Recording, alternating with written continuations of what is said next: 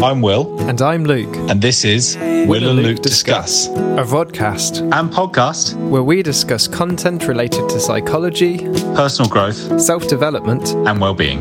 This episode, we're discussing Mindful Cognitive Behavioural Therapy, A Simple Path to Healing, Hope and Peace by Seth Gillihan. How would you summarise what the book's about then, mate?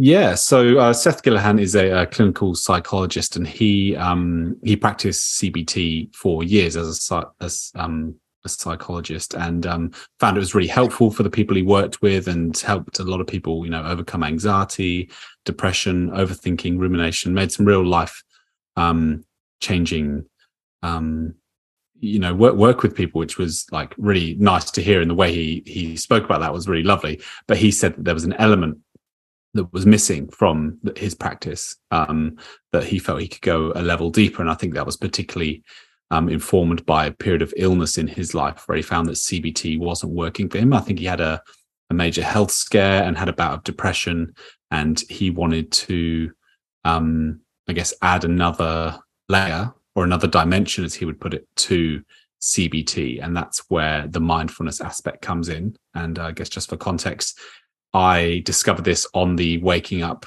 Sam Harris app, and took a particular interest in that. So obviously the app is focusing on meditation and a specific form of mindfulness, but also wanting to address how we can utilize thoughts and feelings and behaviors to move our life in ways that are positive and in line with our goals and values. So I think it's a really interesting combination. I think there's some useful skills in here worth talking about. Great. So in the Waking Up app, he has a series of sort of snippets based on one theme at a time, right? And yes, if I've got it right, it's largely, is it largely similar to the book, or is the book different to the audio series? I think the book goes a lot more into, the spiritual aspect of mindfulness, but I think he expands on a lot more topics. So on the app, he covers, managing anxiety and managing relationships and managing depression, for example. In the book, he goes a lot more into things around rest and things around work, and a bit more around relationships, and kind of expands on it a lot more, as you imagine a book would do. So it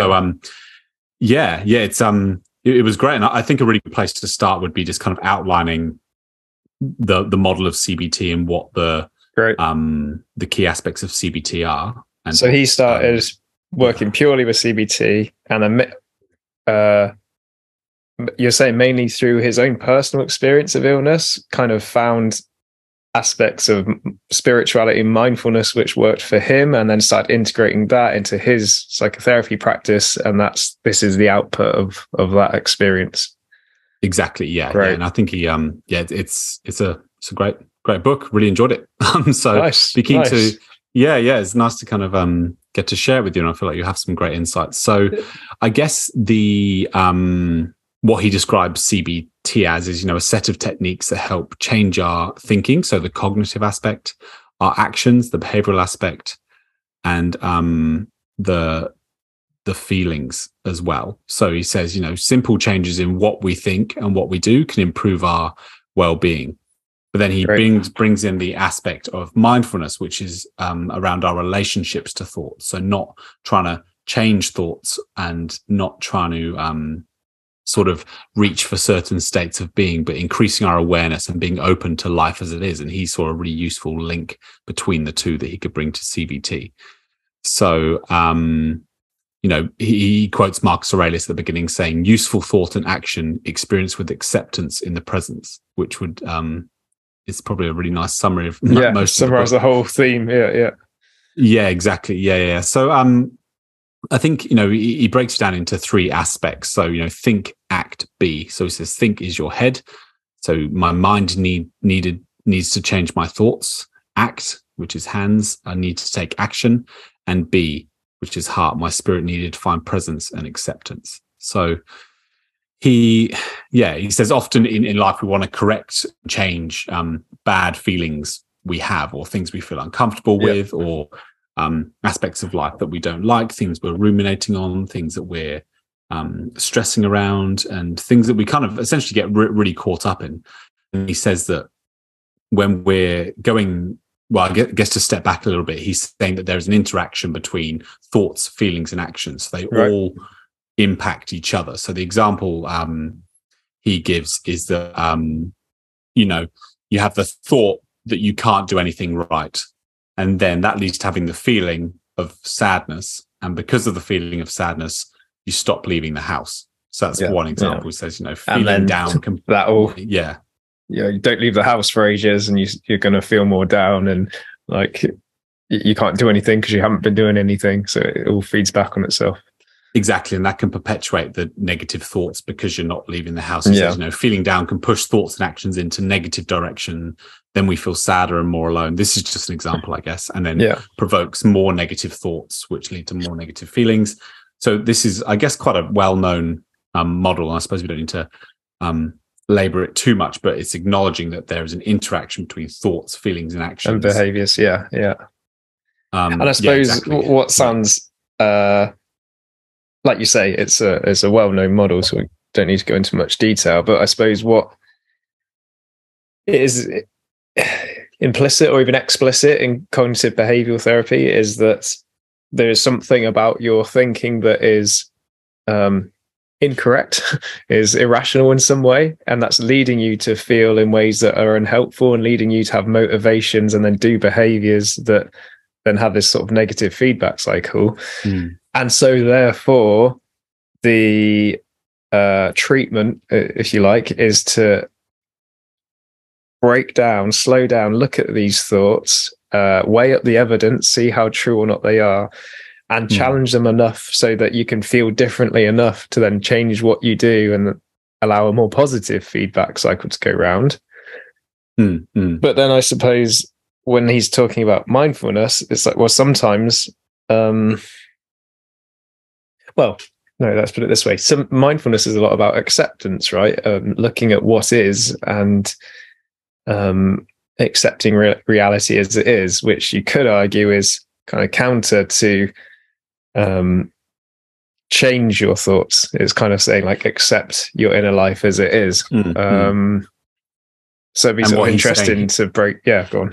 Yeah, exactly. Yeah, I was saying, and I think what he's saying, this isn't a passive approach. It's not a thought of just being like, oh, this thought exists, just let it go or slide away, or necessarily that thoughts are bad, that we can work with them. Essentially, I remember us speaking once before around kind of the model of CBT. A crass criticism of it is that you can go through challenging your negative thoughts, providing evidence to the contrary, proving to yourself that this thought isn't true, or that you might be over exaggerating it through some cognitive distortions that I'll maybe list in a second. But then after that, you still feel like shit, or you still feel anxious, and it doesn't. I think what he's getting at here, it doesn't address the core underlying, essence of us, that there are things that we can't change, and there's things that we like. Acceptance might be the better route to addressing what's going on in your life. And our core needs, we're not even going to call it a core need, but like we often have needs to resolve fear or move towards pleasure or hide from experience or avoid pain. He's saying that like if you can be more mindful, you can check in with yourself a bit more around like what are you actually trying to do here, because cognitive behavioral strategies might not quite hit the mark, whereas more mindful approach is probably more helpful. Right. Yeah. And so would you say he's suggesting that there are, the way I can think about integrating this is that there are some instances where challenging your thoughts enough to feel and do something different is more helpful, or maybe some instances where just accepting things as they are and being able to be with the present is more helpful? And is it about like distinguishing which is a better approach for which situation, or is it more about bringing both together at the same time, or is that not the right way of thinking about it? I think he's saying, I think he's saying bring both together. So he kind of describes, if you think of thoughts, feelings, behaviors as a 3D prism, you make it 4D by adding in the mindfulness aspect of it. And I think you got your pyramid. This is probably yeah, exactly. Yeah. And I think this is probably something just say from the outset. And I'm aware I'm reading it off here, but he says, mindfulness integration makes it deeper. So he says triangular prism, which is quite funny. It's also, he says we can also consider our relationship to thoughts, feelings, and actions. So which changes their quality on how we relate to them.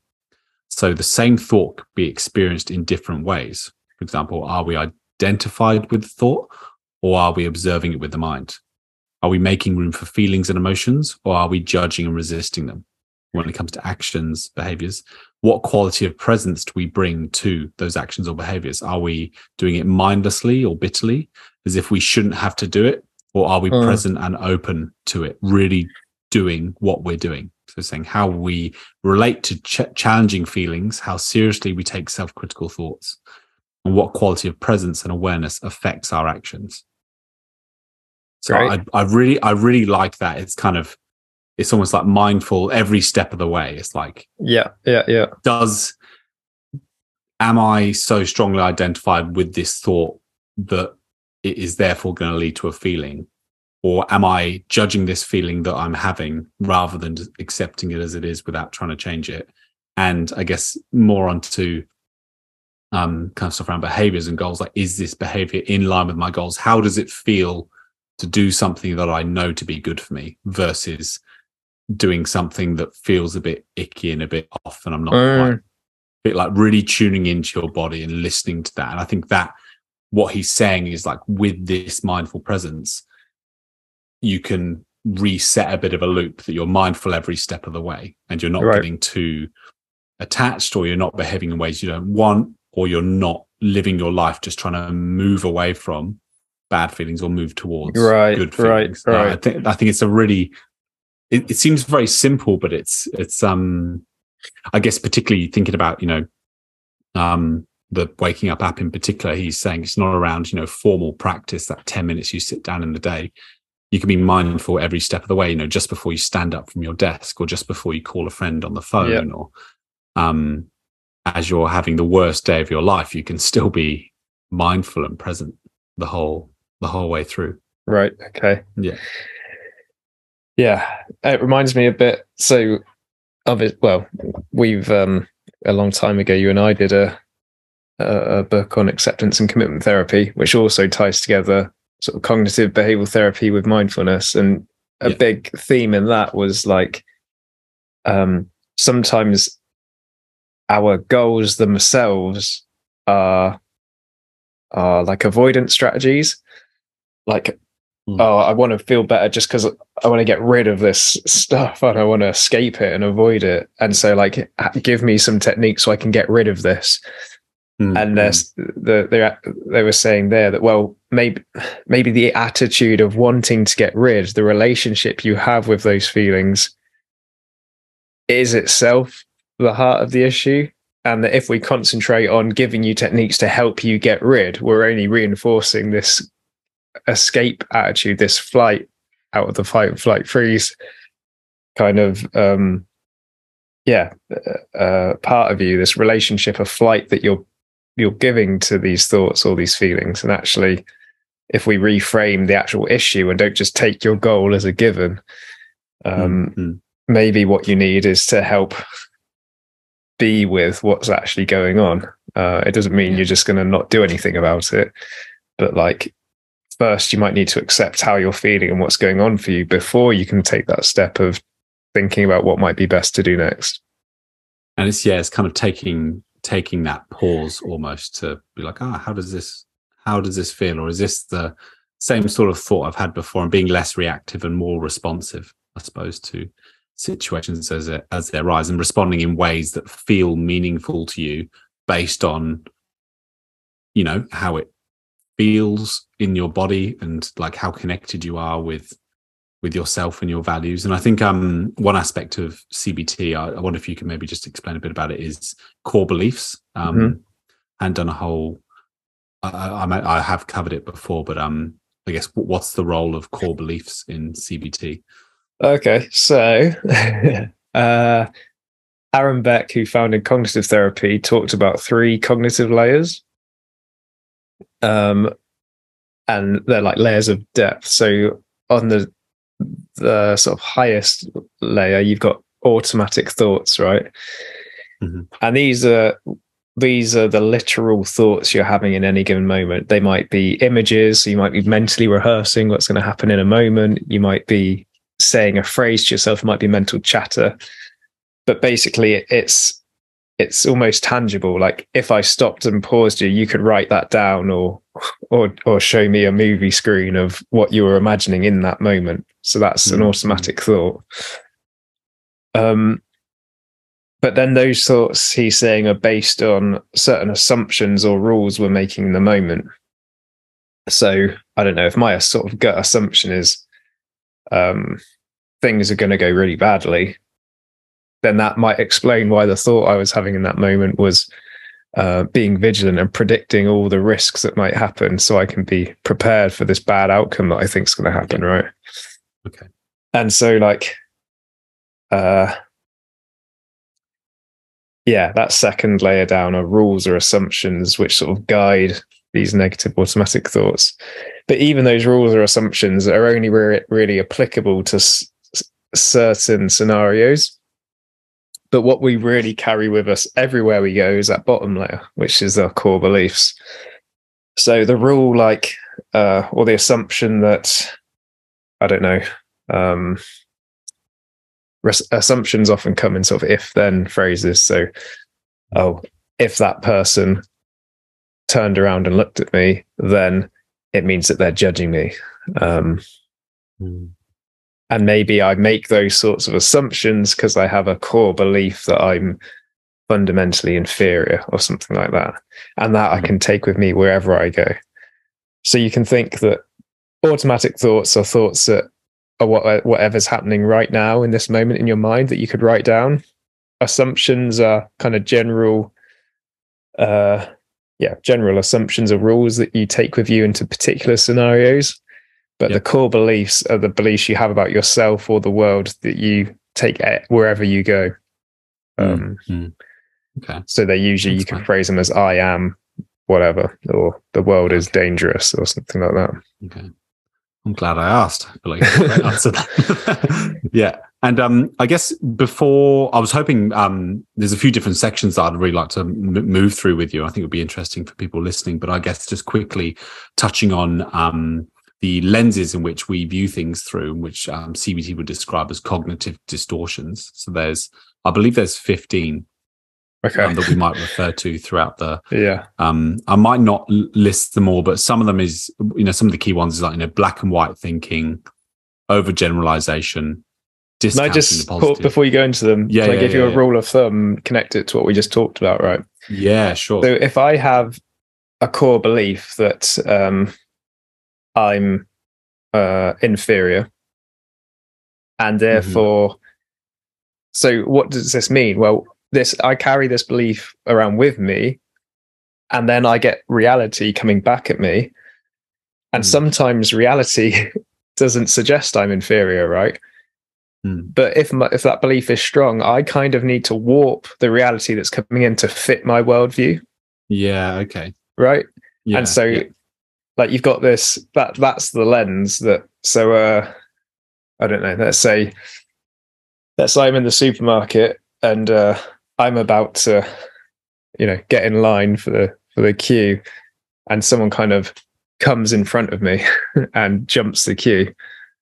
Well, any number of things could have happened there, right? They might not have seen me. They might not have realized I was about to join the queue, and they just sort of saw the spot and went in. But given my core belief, I might assume, well, of course that person cut in front of me because I'm kind of worthless and pathetic and anyone can walk over me and that's fine. And I have to deal with that. Right. But So going to what you're about to say, so there are a particular number of strategies, cognitive distortions we might use to help warp reality to fit our core beliefs. And that's what these distortions help us do. Yeah, and he's asking, well, he's suggesting that we're mindful of the lenses in which we see the world through, and kind of linking to what you're saying, like what the role of that is for us. So, often, and this is where it's kind of very CBT based, like this is where these aspects are like really key, and sort of one of the, I think, the most useful aspects of CBT, to be honest, that I've found. But yeah, so just to list a few, says black and white thinking, overgeneralization, discounting the positive, catastrophizing, and blaming, and emotional reasoning. So there's some of the key ones. Yeah. Key ones there. So I was interested in particular. So he's talking. One of the key aspects of what he talks about is finding leverage. So it's a term he uses, saying, reaching our goals is much easier if we have the right tools. So it's matching our intentions in life, like what we want to achieve and our goals and our aims, with the right skills and tools. So he's saying that setting goals is the best way to find leverage. And it's sort of from setting a goal and paying close attention to your experience, you can get real life data about whether this is something that's in tune with what you want and what you wish for, or whether it's feeling out of line with that. And I guess kind of it's leverage at every step of the way, really. So you're kind of noticing, is this thought useful or not useful at that stage? Is this feeling, I hesitate to use the word valid, but is this feeling sort of one I want to embrace, or helpful? Is this helpful? Yeah, is this feeling helpful to respond to? Is this a useful? What is this feeling of worry, fear, happiness, joy telling me? So you're paying a lot more attention to that. And then back to what I said earlier, like do these behaviors kind of fit in line with my values? So I think I found that quite interesting. So like the thought of setting a goal first, so saying like act intentionally, because our beliefs shape reality and we act accordingly. So, and he's saying identifying the costs and rewards of our behaviors. And so what's the leverage part of this? The leverage part is using essentially by being more in tune with your thoughts, feelings, and behaviors, you can be more targeted in the way you think, feel, and behave. So you're getting yourself closer to your goals, and I guess a more fulfilling life if you're able to target it more effectively. So is it like in any given scenario, a different tool might be more or less helpful, and by setting goals and to experiment with, to like gather data, we can sort of help distinguish which tools or strategies are most helpful for those scenarios. Yeah. And he's saying, when you build up this data, you learn about the situations or the things you do that move you further away or closer to your goals, and therefore we can see ourselves. It's a chance to see ourselves differently. Essentially, like if we start to behave in ways that are more aligned with ourselves, then that's a positive thing, rather than disconnecting from every step of the way on the opposite side. Like we start to not feel ourselves. And that's kind of an experience that he had. He was feeling really disconnected from his body, his mind, his thoughts, his feelings. And it can lead to this perpetual tiredness, I suppose, and just sort of life's not where you want it to be, because you're not acting in line with your values, I guess, and your kind of existing out of unhealthy core beliefs, I suppose. Yeah. He was he talks about a researcher, right? He talks about growing conditions, just to add that in last. I just remember listening on the app that he was, before doing much psychotherapy, he was doing more research, and he was talking about having a particular job that was like really dull and draining and tiring and not very fulfilling for him. I don't know who that came up in the book, or you know what I'm referring to there, but I was wondering if that was tying into what you're saying, like, and if it would be helpful to use as an example or not. But yeah, well, I think often you see with like a lot of authors, or people who write books, that they've had a big change in their lives where they kind of hit this point where they realize that, I'm living a lie, or like things can be different, like Sam Harris took ecstasy or MDMA at a party, and he was like, I can think differently about the world. There's more to experience than this. And I guess it's a common feeling. I guess this is where the utility of this comes into play, is that, what is it, like really identifying, like, what is it that we're feeling, to put a negative lens on it, like, what are we, that's even labeling, what are we feeling, in what ways are we feeling disconnected, and what ways do we want life to be different, and what is that down to? And he's saying it's down to all three, like your relationship to your thoughts, your feelings, and your actions, and your goals, and are we doing things that support mindful presence? Are we moving away from certain feelings? And I think often, in his case, there was something he wasn't addressing the totality of his experience when he was ill. Like, he was wanting to move away from it and wishing that things were different. And I guess it would be different for different people, I suppose, wouldn't it? But I'm not sure if I'm kind of answering your question, but essentially it's that he's seeing that there's another way of being, and we learn about ourselves in the process the more we pay attention. Right. Yeah. And I don't know what's coming up for me about that. I don't know how much this ties in, but like, is actually looking, well, why are my goals my goals? And so, for example, if you're just going in, let's say we take his problem when he talked about having this research job he didn't like. So, he might have gone for some CBT because he was procrastinating and depressed, right?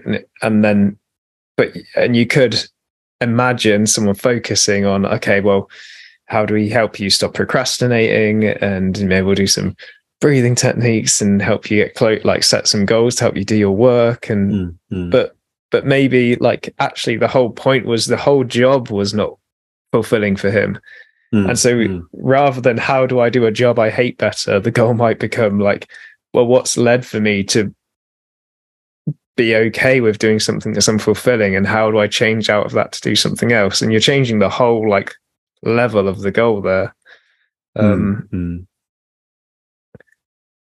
Interesting. Yeah, like looking at what the wanting wants, it's right? Like really analyzing, like, why do I want these things that I want? Is it out of a genuine interest or a joy? Like, what are you going to find fulfilling? And I think this is probably where it ties into so many of the other books we've read, kind of around goal setting, or he does get you to do what the Tony Robbins program says. Sorry, I thought you said he gets you to do the Tony Robbins program. No. So like looking at how, like, doing a really strong inventory of like how are you spending the hours of your day, and what parts of your life are you fully present for, and where are you not present, and what parts of your life are you feeling dissatisfied by. And he gets you to do like the time, or encourages you to do the, how long are you spending on your phone? Is this time well spent? How do you feel after you spend time with family? How do you feel after you spend time with friends? How do you feel when you go to work? Is this, and the only way to really kind of work it out and to live authentically is to sort of respond with behaviors, I suppose, to the situation you're in. Well, and I suppose that sounds like what I'm just trying to get at, was it's really getting you to get in touch with your actual values around these things, because goals come out of values, don't they? But if the goals are based on values, I don't know, let's say like, so you want to work on your anger, and it's like, well, you could do that, but if you're not in touch with why you're getting angry, it might be actually you're around people you really don't like a lot of the time. Yeah, great example. Maybe your Yeah, anger's fine, but like, what is it that's led you to accept being in this situation all the time? And maybe you do well to work that out and like put yourself in relationships that are more fulfilling for you and don't piss you off as much. I mean, I'm not saying that's always the answer of anger, of course, but like, unless you've actually sort of diagnosed the level at which this goal is coming from, then you might be just putting more fuel on the fire. And I suppose, this persistent mindful presence on thoughts at that top part of the pyramid, that presence of awareness of your behavior as you're doing it and the attitudes of which you're taking these behaviors, the attitudes you have towards your thinking and towards your feeling might help you get closer to that deeper value. And then you can build goals off of that bit. Yes. I've something I guess just kind of slightly separate, but I've found this really useful around decision making in particular. Like often when faced with a decision, it's not as simple as like a pros and cons list, right? It's like, because every decision would have a pros and cons. I suppose, and like sometimes you can like, and it depends how much weight you put on each, right?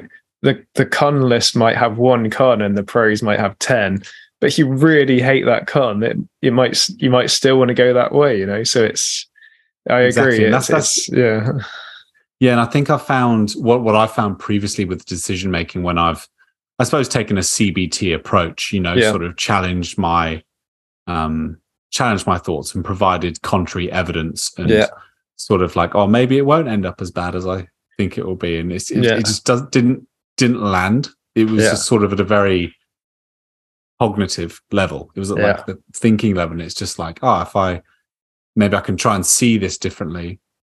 But the reality was that, like, at a deeper level, there was something in me that almost wanted to be told the answer or have the decision made for me. And I guess, more recently, I guess in the last while, I've just been having decisions to make and that sort of thing. And it's like, what is the basis for making a good decision? And there's stuff on, listen to your gut or, make logical decisions. And there's a time and a place for both. But I think ultimately it's the more in touch you are with, the true, whether it's like a small voice in you, I'm hoping you can maybe add to this, but I found the more in touch with my body I am and not looking outside of myself for an answer.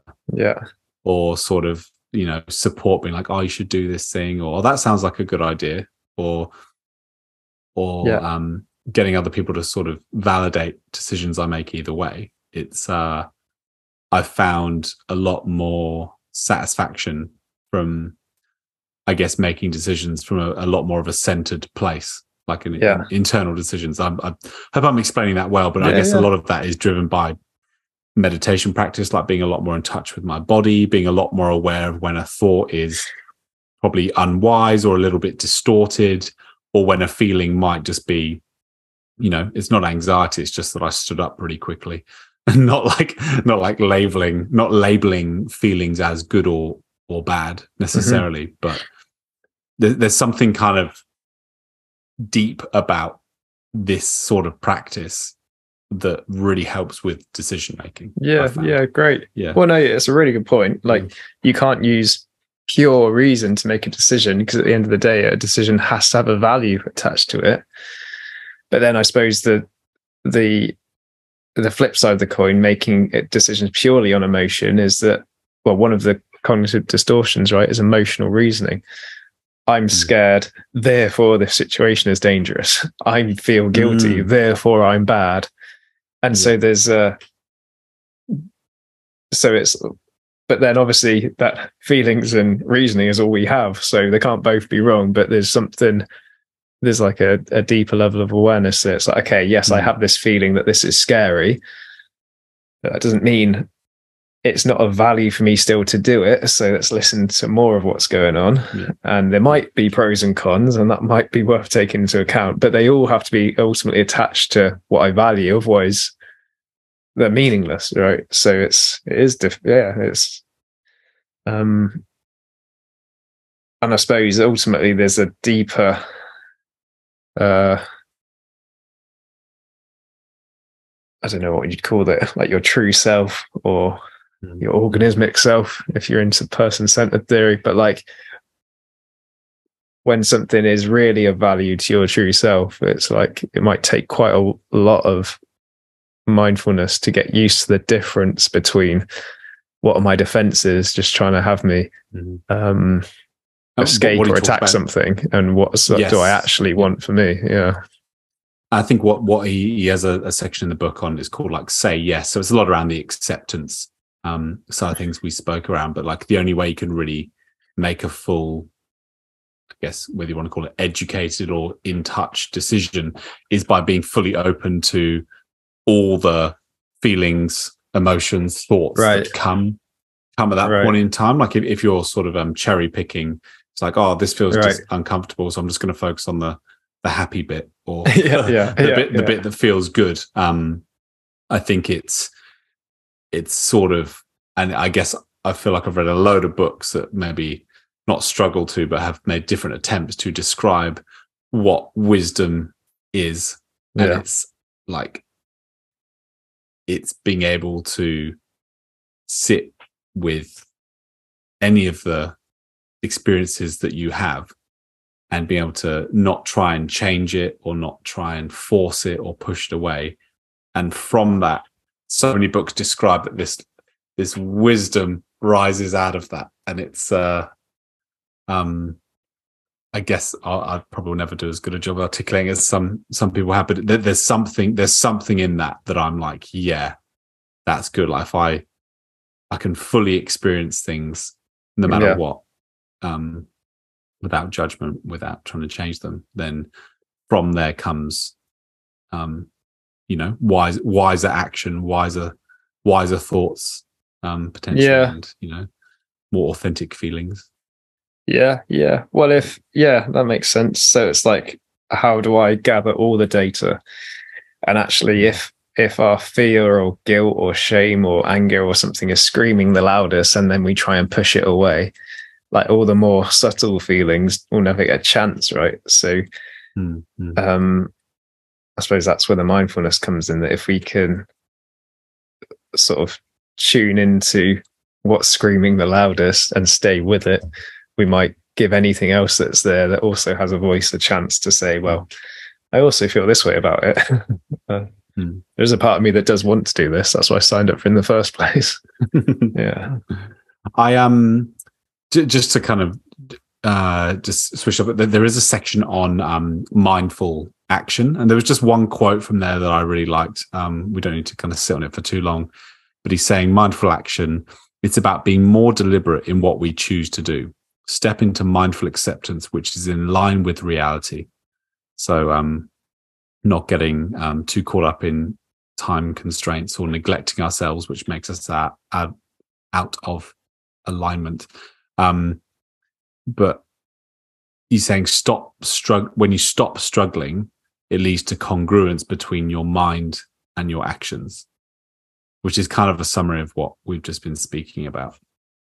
And I'm feeling that at the moment. It's an interesting way of being, I guess. Yeah. Well, and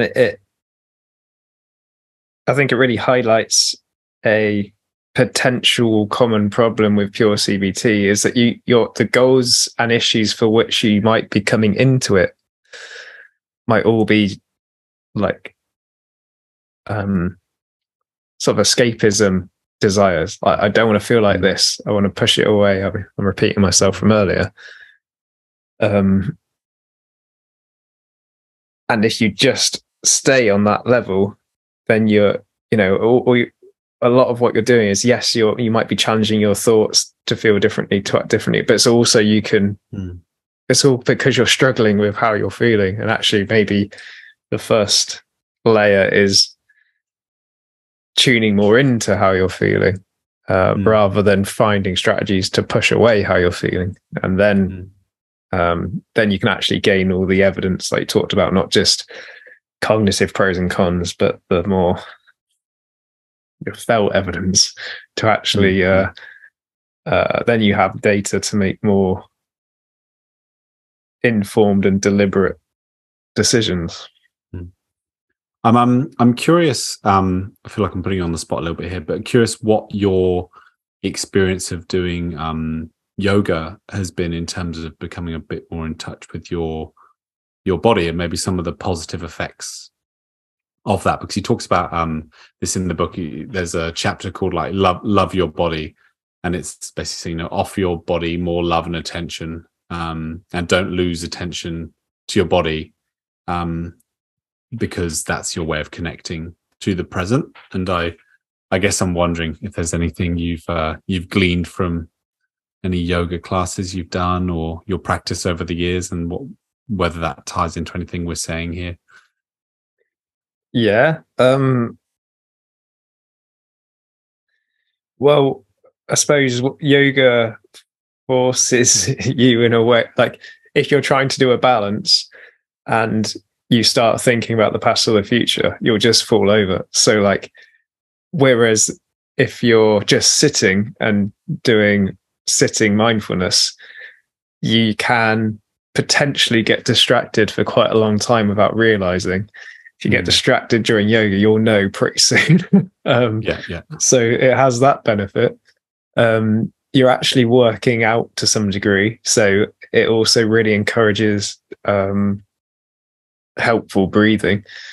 And yeah, I suppose thirdly, you get to know bits of your body and sensations that you would otherwise never get in touch with. And I found it also really helped me like learn the difference between wrong pain and just discomfort that's okay. So like I say wrong pain, that's a bad phrase. Potentially unhealthy pain. Like pain, it's like, no, you shouldn't go into that. Like that's, you know, that's not good. That's going to pull something or pop something, versus a discomfort that's like, yeah, that's all right. Like you can stay there and it's not pleasant, but it's not doing you any harm. And obviously I might be wrong about that, but I have the felt sense that I've learned to tell the difference. And hopefully that translates not just physically and physiologically, but emotionally as well. The difference between like what's okay to sit with versus what's actually real information you should probably do something about, because more damage will be done if you don't. Yeah. So yeah, I love yoga. It's great stuff. Always feel better for it. Never regret doing a class. Yeah. We'll be doing plenty of it in a few weeks time. Yeah. Yeah, that'll be good. Cool. I guess is there anything you wanted to ask me? I feel like I've asked you a few questions, but I guess I read the book, but you've got so much knowledge. I'm just trying to hear a lot from you. There's a few other chapters around addressing anger or mindfulness in relationships, the impact of technology, procrastination. I'll just throw those out there if there's anything that interests you. Great. Okay, so maybe because we've jumped around a lot, maybe if I just sort of summarize the key aspects as I've seen them from you. Yeah, cool. So you've got, I really like this triangle to pyramid thing, because I think that sums it up really nicely. So you've got your sort of classic CBT model, which is your thinking affects how you feel affects what you do, and that can spiral around each other for better or worse, and oftentimes for worse, right? We can get ourselves in negative spirals. And also then whatever core beliefs we've built from our life experiences then get filtered, distorted through lenses that perpetuate the cycle. And so CBT teaches us to notice our thinking and assumptions and challenge them. But he's saying here, on each of those angles of the triangle, you can apply, or we've got this fourth dimension of present awareness. Would you call it that? Just mindfulness, I suppose, like actually seeing what your relationship is to your behavior, what your relationship is to your feelings, what your relationship is to your thoughts. And if we're struggling on that fourth dimension, like pushing away and hating ourselves, or wanting our thoughts or feelings to not be there, then maybe our focus should be more not on changing our behaviors and thinking, at least initially, but more on coming to peace with our relationship to each of those. And then maybe from that point, we're more in touch with ourselves, more in touch with our values. Yeah. And it's, we can make sort of hopefully more clearer decision making. Great. So the question would be, let's go into the relationship one. That stands out for me the most. How would he apply that to relationships? Yes, there's a few different aspects to it, and I guess he does build in some of the cognitive distortions into this. So, but I'll kind of start with the mindful aspect. So he's saying, obviously, relationships, and this goes for friendships and romantic relationships, or relationships with anyone really, is that they can be a source of pleasure or pain, and they can be a chance to increase connection, or they can be a chance to have conflict. And he's saying that with this approach, we can be more authentic, more present, and more available in our relationships. And kind of what you were saying, like you might realize from this experience that someone's like, wow, this person's incredible, and I'd really like to be a friend with them, or you might see people in a different way, or you might go, this person's not good to be around. They cause me stress, and I need to distance myself from them. But so the mindful aspect is that being open to seeing somebody as they are, and being entirely present and available when you're with them. So, when you're not on your phone, when you're spending time with them, and you're saying that I am here and I am with you, and you're kind of accepting them being in your life at that point in time, and noticing how you feel in that moment, and like how that influences how you interact with them differently when you're actually more present with people. Because he's saying in friendships or relationships, we come in with all these cognitive distortions that this person is this way, or they always act like this, or we have expectations about how they're going to be with us, or we hold things they've done in the past against them now, and we see things through certain lenses when we're with them.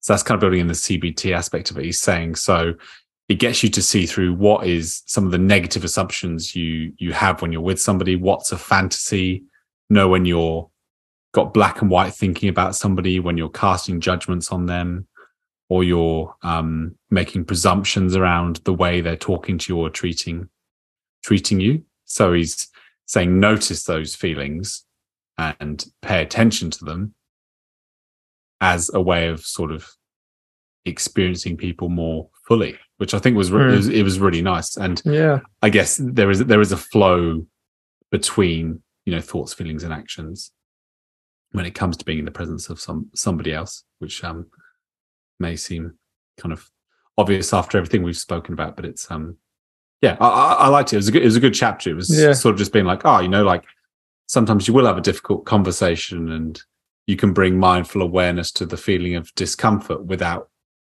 hating the other person or something like that, or or not ignoring the negatives because you have this predetermined idea that this person's going to be your best friend and nothing they can do is you know what I mean? Yeah, you kind of know what I'm getting at. I've been speaking for a while, but so largely there's the principle you might guess of bringing mindful awareness to your interactions. And you could talk all day about how that's more and more hard to do with like phones and technology and stuff. And then I like this idea that relationships can come with connection and like bonding and all that good stuff, and it can come with conflict. But that's it's normal too. Obviously, from my, I view conflict very broadly as simply as if any two people have a different worldview on something, or even a different preference, then there is a conflict. There's a mismatch. It doesn't mean there's an argument. That doesn't mean there's like hard feelings or hatred or anything like that. But the thing needs resolution in some way. That sort of thesis, antithesis, synthesis. You need to find some sort of, if you're going to maintain connection, then differences somehow need to be transcended in relationships. And yeah, I suppose I also heard you saying that bringing that mindful awareness can help you notice when you're bringing all your old shit into new relationships, all your old predictions and assumptions, and or maybe even just your mood that day, which will lead to behaviors in how you're acting around the person. Are you like engaged? Are you withdrawn from them? Are you being accommodating? There's potentially reflexive and non-deliberate actions as well that you might regret. And ultimately, I suppose, learning, like, is this a relationship I want to foster, or is it one I want to move away from? And that's okay as well, but doing that from a very deliberate, values-based place, which can only really come from, present. Well, that what we talked about, that data of if you're present with yourself and what you're feeling, then you're more in touch with what your values really are. Did he say anything about conflict resolution? Conflict, what did he say?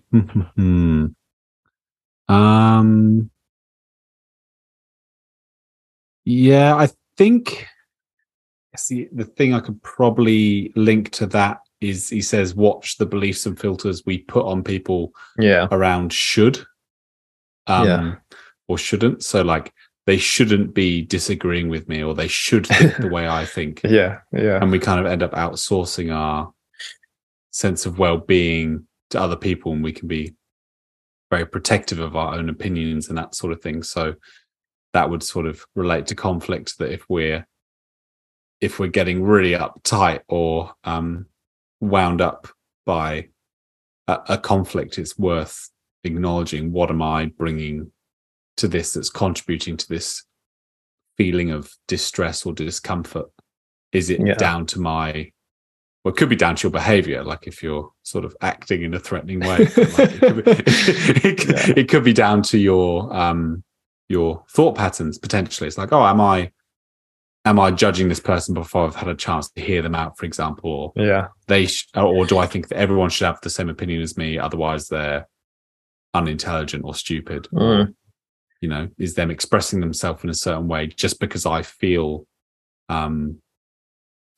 excited by that, or just because I feel scared by that? Does that mean that they're a bad person?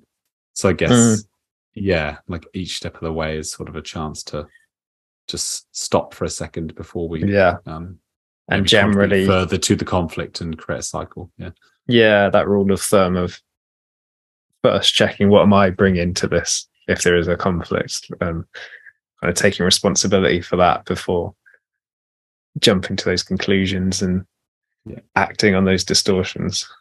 It's always easier said than done, isn't it? But it's good principles to aim for. That's good. Nice. Any other sections I mentioned that you're interested in, or feel like you've gotten the gist? That one stood out. Was there? Maybe say them to me again. What were the ones left? So what's there left to go with? So how about I'll give you two to choose from. So working with procrastination, or addressing problematic anger. Let's go with procrastination. Help me with my procrastination. Okay, so he says it can be stressful when we feel like we run out of time and can find it hard to get started. These are the two main reasons why we procrastinate. So run out of time or find it hard to get started? And finding it hard to get started. Okay. So, and when we finally get into it, we're rushed, even when we know it's hard. So he says it's rooted in two fears: that one, will do a bad job, or we put it off to avoid punishment. So And we have these we have these thought patterns that it's going to be unpleasant, tedious, or annoying to do. And that's like negatively reinforced over time. Or like every time I start an assignment, it's not going to be good. I guess I'm saying assignment, task. Every time start something, it's going to, I won't do it well enough if I don't get started. If I'm not going to do it well, I won't do it at all. Attitude, or we reinforce procrastination by procrastinating. Essentially, it sounds circular. Yeah. So it's I guess what he said. Yeah, so he's saying we learn to repeat it in the future. So when we do something that makes us avoid negative experience, that makes we avoid it, we learn to repeat it in the future. We find strategies to avoid, and this is strengthened and repeated. We do something easy to distract ourselves, and then we get relief. So there's also a loop that gets built when you do something easy instead of the hard thing. You're like, oh, it feels nice to send that email, or kind of do that easy thing instead of the difficult task. CBT aims to work with this fear and resistance. He says you should study it, be open to discomfort. We don't have to be comfortable. Life opens up when we are willing to be uncomfortable. Find forward motion and the next most important step. Okay, so David Allen of him.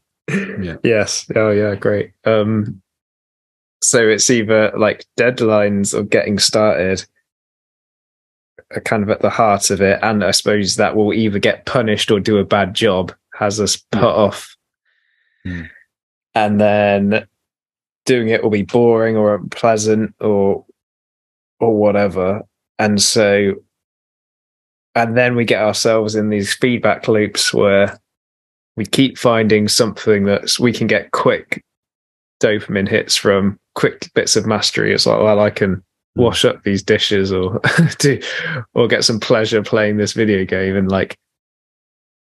then that just reinforces, because the relief we get from putting it off just reinforces putting it off. Okay, so that's a cycle I heard, and the sort of solution is to be able to, I suppose, emotionally tune in and be okay with that discomfort, and then go and David Allen the thing and really drill down into what's the next action. Well, there's a bit of Feel the Fear and Do It Anyway, which is a book I haven't read, but I feel like knowing the title, I've read the book.